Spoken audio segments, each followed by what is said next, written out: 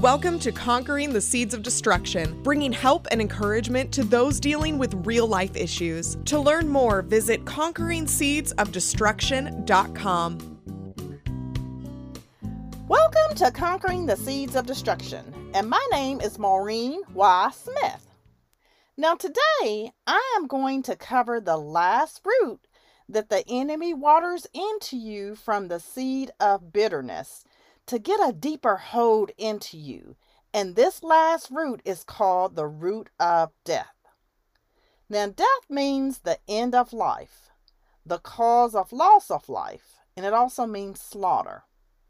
Now, the scripture reference that I actually use comes from Romans chapter 8, verses 5 through 8, which says, "Those who are dominated by the sinful nature think about sinful things. But those who are controlled by the Holy Spirit think about things that please the Spirit. If your sinful nature controls your mind, there is death. But if the Holy Spirit controls your mind, there is life and peace. For the sinful nature is always hostile to God. It never did obey God's laws, and it never will. That's why those who are still under the control of their sinful nature can never please God." And again, that comes from Romans chapter 8, verses 5 through 8. Now, you are now at a point where the enemy has you right where he wants you, which is to do this last task. Either you are going to go through with the plan, or you are going to say no to it and walk away from it. Hopefully and prayerfully, there is a ray of light in you, regardless of how small it may be, that will cause you to turn from it and not give in to the enemy's evil plan of destruction. As your mind continues to be consumed with the plans for destruction, you must understand its concept. As the enemy goes over the checklist in your mind, your adrenaline begins to flow with passion for your plan to be completed. Everything and everyone is in place. Now it is just a moment of time for it to happen. You have rationalized it in your mind that not only does this have to happen, but it will happen. Everything is ready to go. You may feel that once the plan is achieved, that you have won the battle. Justice was served, and the people that hurt you finally got what they deserved. Then what happens? You may feel that everything is finally over, and now you can live your life. Unfortunately, the opposite occurs.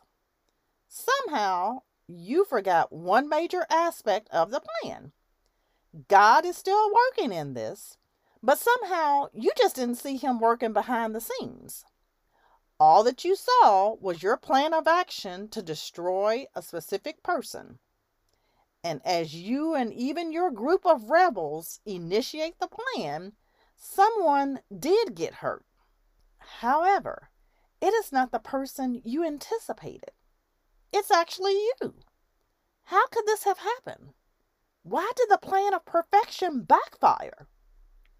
It is because you underestimated the secret weapon of God.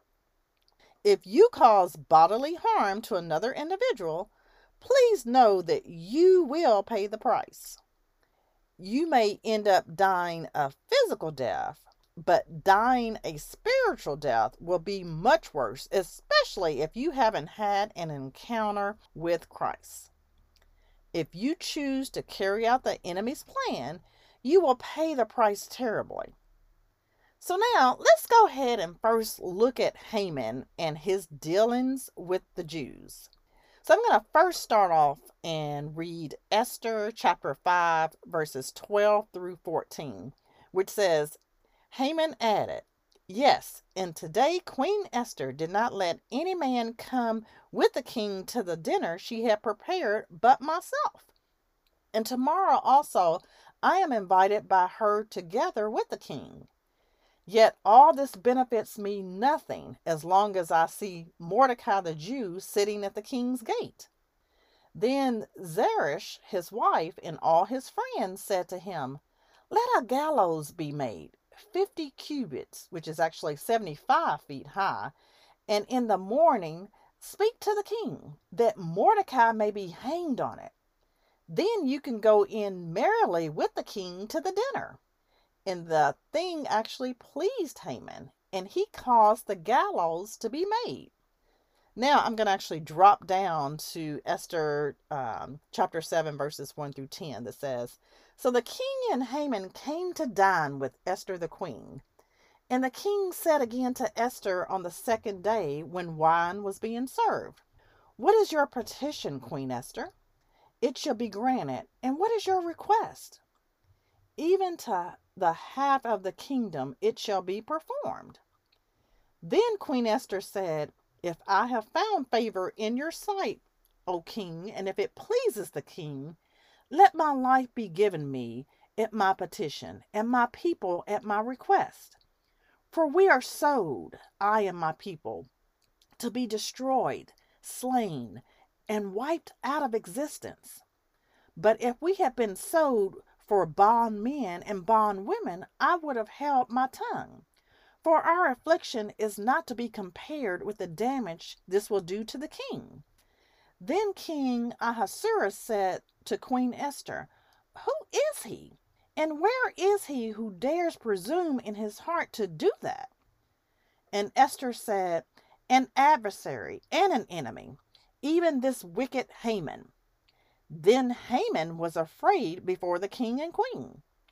And the king arose from the feast in his wrath and went into the palace garden. And Haman stood up to make request for his life to Queen Esther, for he saw that there was evil determined against him by the king. When the king returned out of the palace garden into the palace of drinking of wine, Haman was fallen upon the couch where Esther was. Then said the king, Will he even forcibly assault the queen in my presence, in my own palace? As the king spoke the words, the servants covered Haman's face. Then said Harbona, one of the attendants serving the king, Behold, the gallows 50 cubits high, which Haman has made for Mordecai, whose warning saved the king, stands at the house of Haman. And the king said, Hang him on it. So they hanged Haman on the gallows that he had prepared for Mordecai. Then the king's wrath was pacified. Now, as you can see from these verses, Haman's plan to destroy Mordecai backfired. His rage, his revenge, his hatred, and bitterness caused his own death to happen because he was trying to destroy God's people, the Jews. And he overlooked Queen Esther, thinking that she didn't have a part to play in this. God had placed her to be in the kingdom, to ultimately protect the Jews and to destroy Haman. So she had a valuable part to play for God. Although she had limitations of not being able to approach the king without being summoned, her situation looked hopeless for her and the Jews initially. But God made a way for things to happen for them. She had found favor in the king's eyes, courage to approach the king, and through her obedience, she found favor in the eyes of God by allowing the Jews to be saved and Haman to be killed by his own plan. At some point, you have got to not allow the enemy to consume you with these types of thoughts.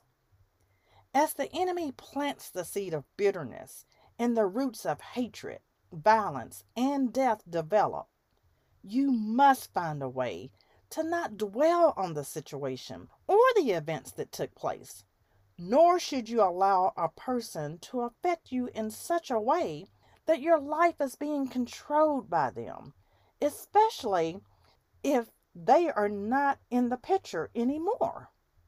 If you do, it starts to eat you up inside, and it will be difficult for you to gain peace about it because you keep taking yourself back to the situation or even the event that happened.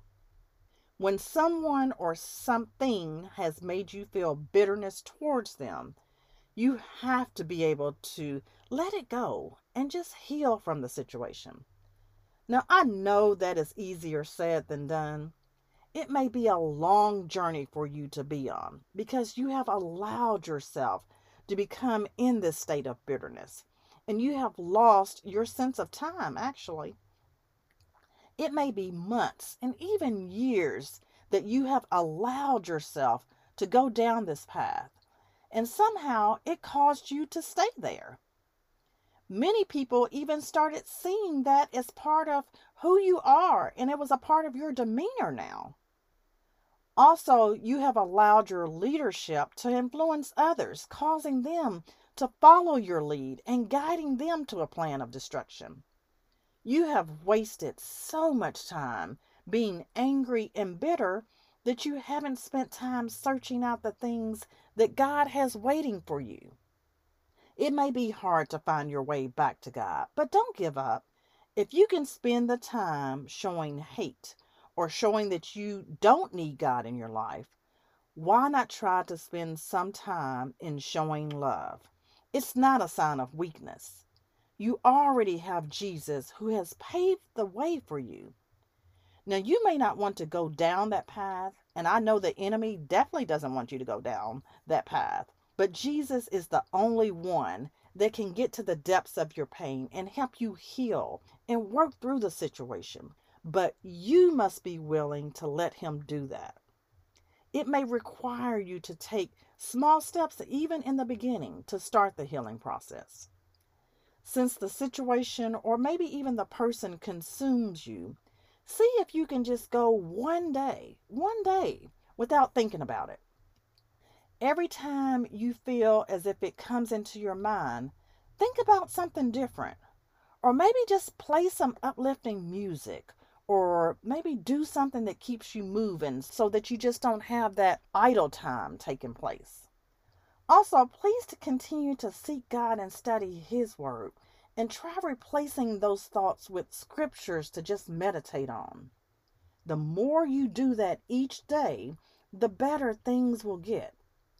Also, if you can continue to meditate on Exodus 14:14, which says, "The Lord shall fight for you and you shall hold your peace." It's actually one of my favorite scriptures. You are also releasing the situation to God and trusting him to take care of it. Every time you are wanting to pick it back up again, because somehow you may think that God needs some help in this, you must keep meditating on scripture so that you don't give in to the temptations that you feel. The more scriptures you have, the better things will be for you. What you are also doing is showing the enemy that you are putting your trust in God instead of him. This is also showing that you are being accountable for your actions and making the conscious choice to seek God more so that he can get glory in your life. God knows what took place and how things have affected you. He hasn't forgotten about you.